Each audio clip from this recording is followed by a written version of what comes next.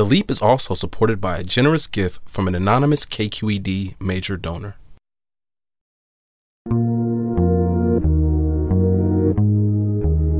My Linh Lee has been lying to her parents about who she is for decades.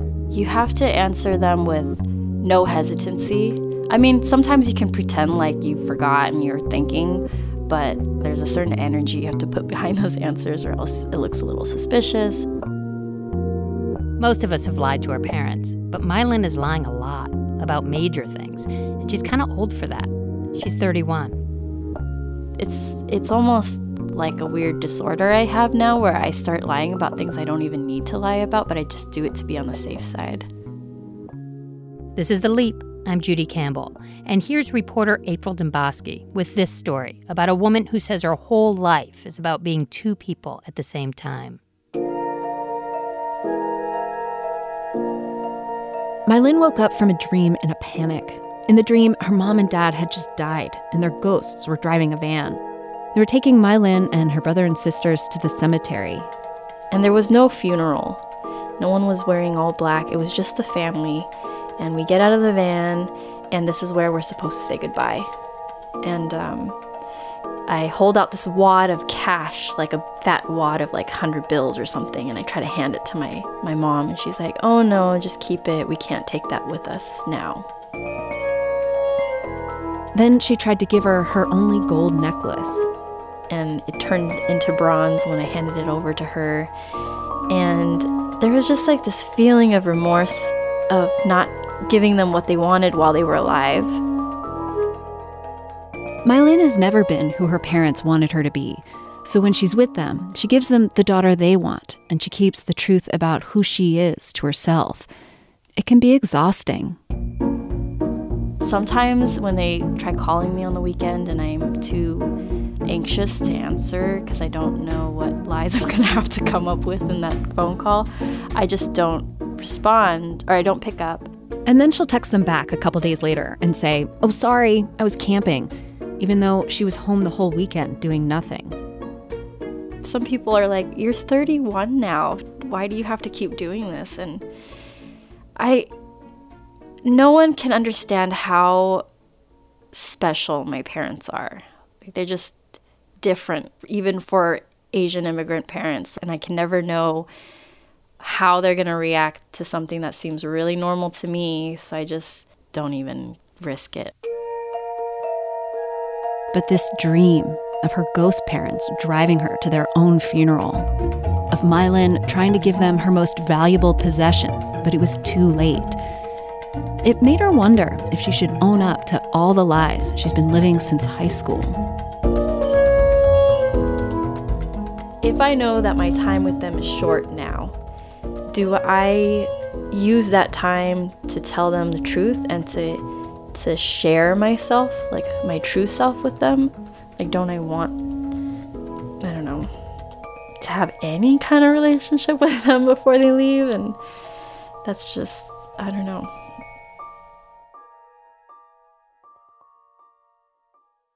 When she was young, My Linh barely remembers seeing her parents at all. Her mom and dad had fled Vietnam after the war, settled in San Jose, and tried to forget the past. After they had My Linh and her younger sister, they spent all their time working on a food truck. Like, this was before food trucks were hip, you know? It was just very functional. Her dad drove and collected the money. Her mom did all the cooking. She knew how to make hamburgers, chow mein, hot dogs, burritos. They were on the truck from 4 a.m. to 4 p.m. every day, and they were always so tired, so irritable. My relationship with my mom probably started going south really early, probably once I hit first grade. There was one time My Linh left her backpack at home. She was 6. And no one could understand why I was so worried about that.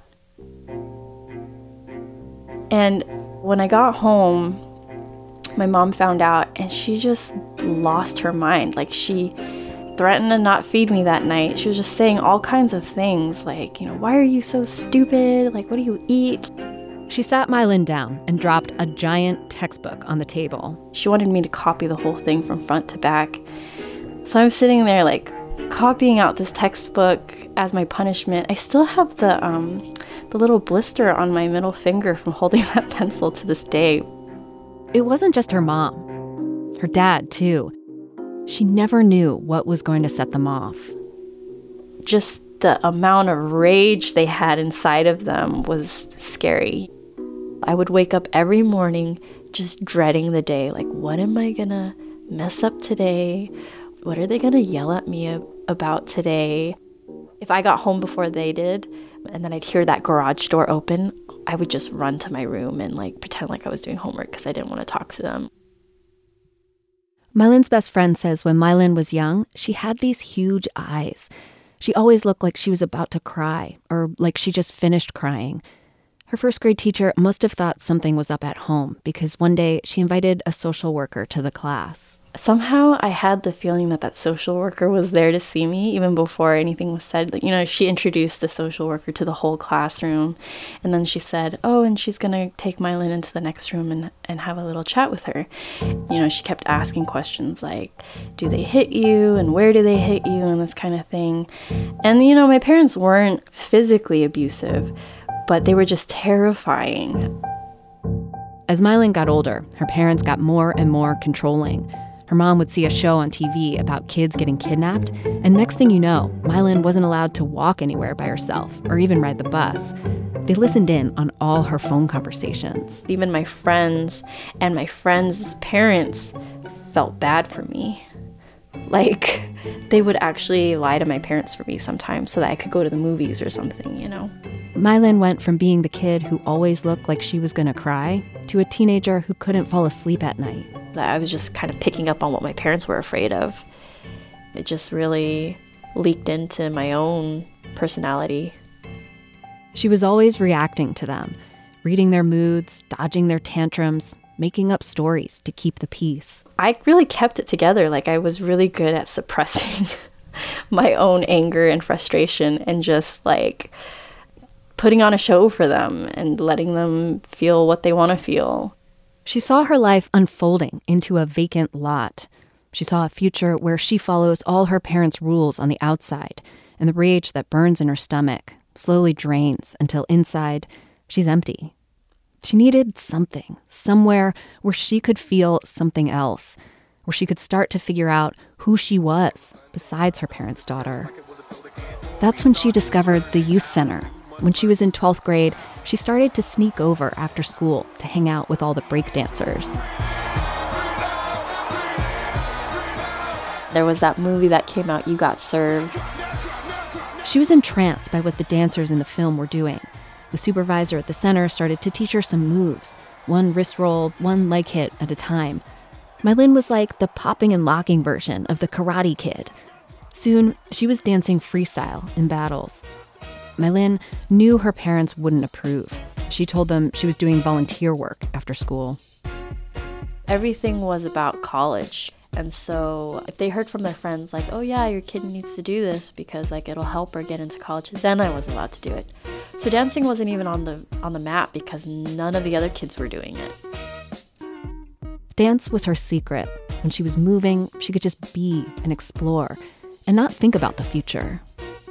Especially with popping, because it was all freestyle, there wasn't any choreography, so it was always about kind of being in the moment and just seeing where it goes. And I think that's just how I was naturally built to operate. I just wanted to not know where things were going, but look for what excited me the most. And the way that my parents had things planned out, there was no room for that. There was no possible way I was going to be able to do that. The plan was for My Lin to become a pharmacist. I was given no say in this. So when My Lin went to UCLA for college, she majored in biochemistry. She hated it. I remember I couldn't sleep one night because I just kept replaying this dance that I choreographed in my head over and over and over again for the whole night. And then the next morning, I went to the dance department and I asked them, how do I get in? And that was where things really started to open up for me. It was I left one world where everything sucked. And then I walked into another world where there was so much potential and there were so many possibilities. She switched her major from biochem to dance. This is how the real lying started. The next time her mom called. And she just says, "Are you still studying science?" And I just was caught off guard, so it kind of just slipped. It came out. Just the first thing. I said, "No, I'm not exactly." And she said, "Then what are you studying?" And I know the wrong answer is, "I don't know."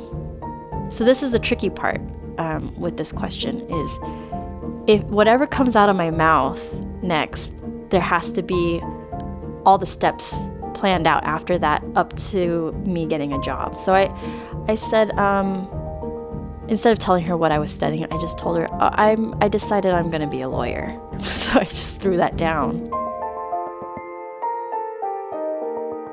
To My Linh, this was a brilliant performance. After we hang up, I'm thinking, oh my God, that was the best thing I could have said, because there's no pre-law requirements. There's no pre-law major. She just bought herself 2 years to keep dancing without any nagging. So it felt like, wow, that turned out really well.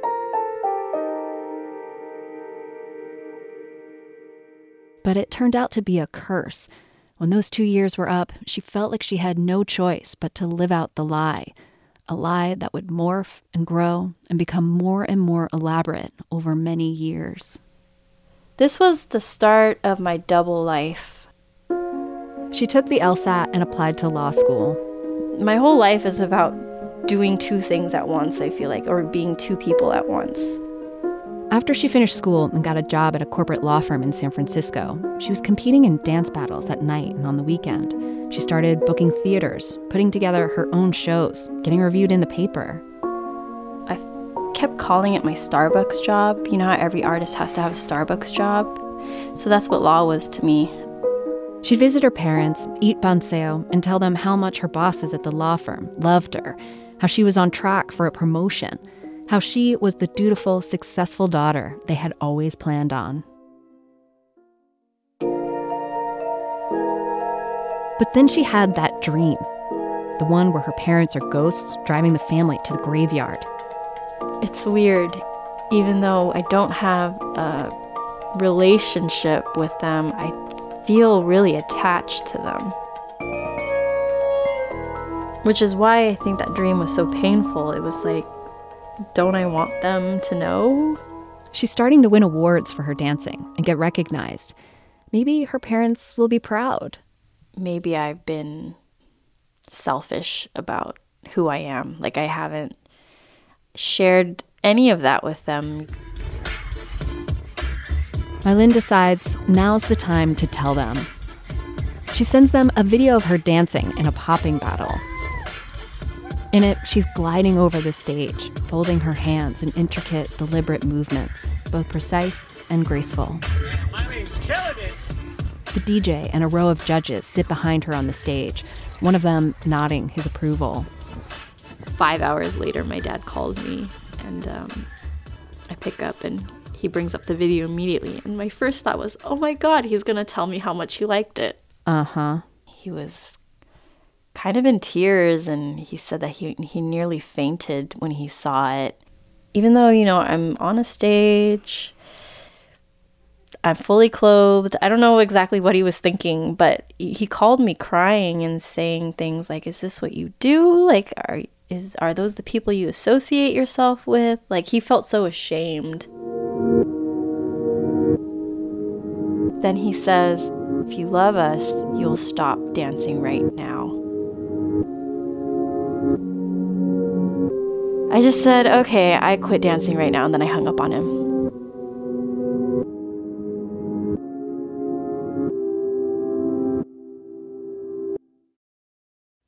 We're going to take a short break. We'll be right back. Are you guys ready?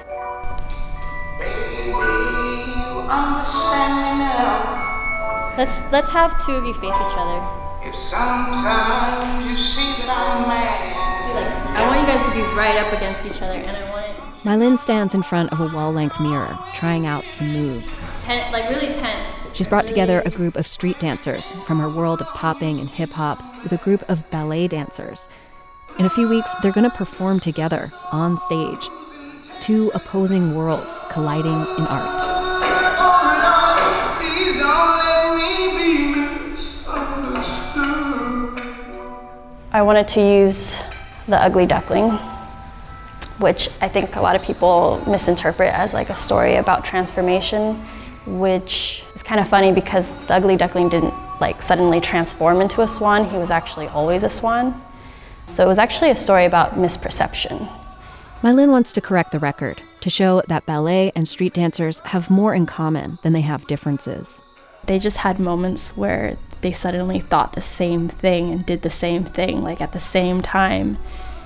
And it was crazy because you know that that could only happen when two people are so in tune with each other and listening so hard that they could be thinking the same thing. Oh Lord, please don't let me be misunderstood. The show is a huge success. Every night is sold out. It gets written up in newspapers and on radio and TV programs.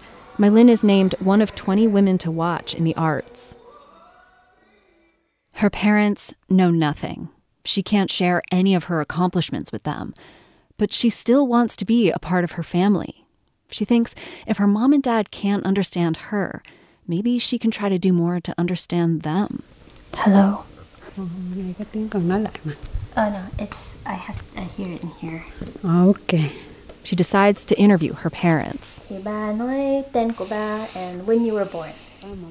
Her mother tells her how when she was a kid, her father hit her all the time. Hồi nhỏ sợ ông ngoại lắm. I was so scared of him, she says.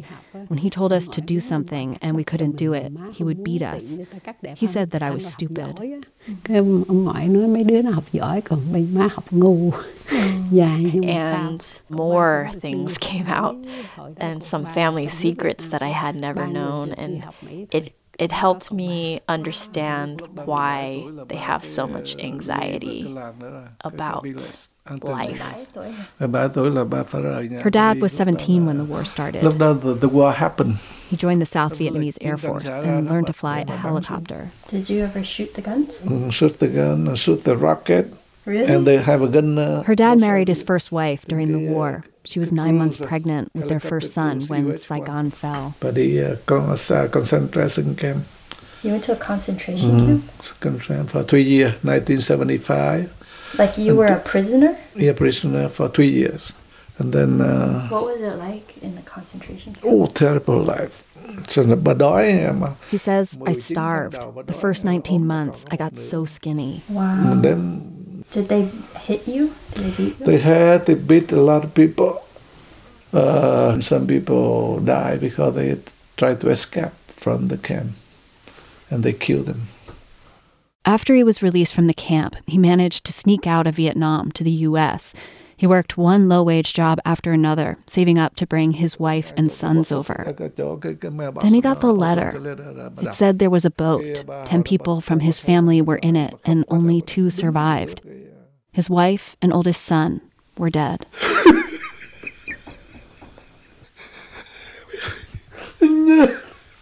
My Linh is silent through this story.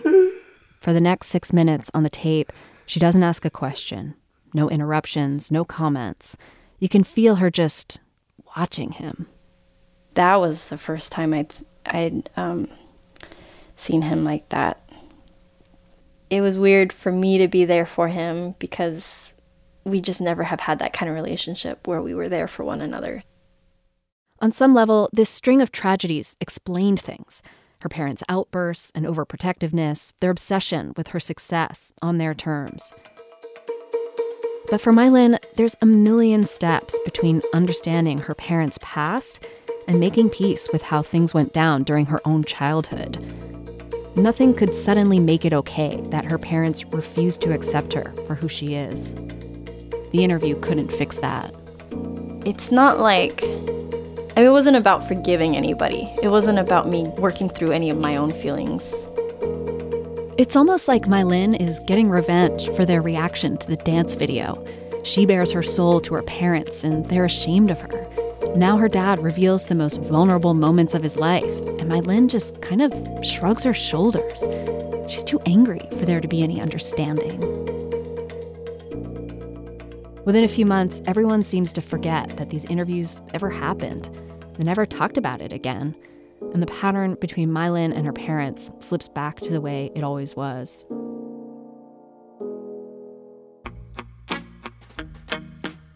Their love was conditional. And if I wanted their love, then I was going to have to do it their way. I didn't get to be who I am. The more things changed in My Linh's life, the bigger the lies to her parents got. Every law job she took felt boring and pointless, so she quit, left law altogether. She and her boyfriend ran off to Europe and Asia to dance. But of course, what she told her parents was totally different. And that's how she ended up in the car with them on their way back from the airport, spinning tales for 4 hours. They thought that my first law firm sent me to Japan because we were opening an office in Tokyo and that I had some case to work on there. She says lying is like improv. It was intense. Some of those questions were just very specific. They wanted to know exactly how much money I was making now. 6 figures. They wanted to know how many raises have I gotten since I started at this firm. 3. They wanted to know how many offices we have. A dozen? Which cities. At some point, I'm just sitting in the car randomly naming cities and hoping they don't ask me to repeat. The real reason My Linh was back in the States was because she applied to MFA programs for dance, and she had an interview at Arizona State. It was almost like her parents were in on the game. They asked me, have you considered living in another state? Because they really want me to get married and buy a house. One of the random cities on her list was Tucson. And so my dad said, I know Arizona's hot, but it should be pretty inexpensive there. What if you moved there? And then I said, yeah, you're right, Dad. Let me consider that.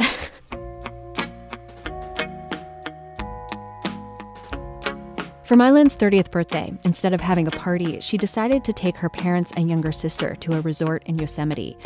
After that dream of trying to give them money at their funeral and the disaster with the dance video, she figured she could at least take them on some trips, show them some appreciation.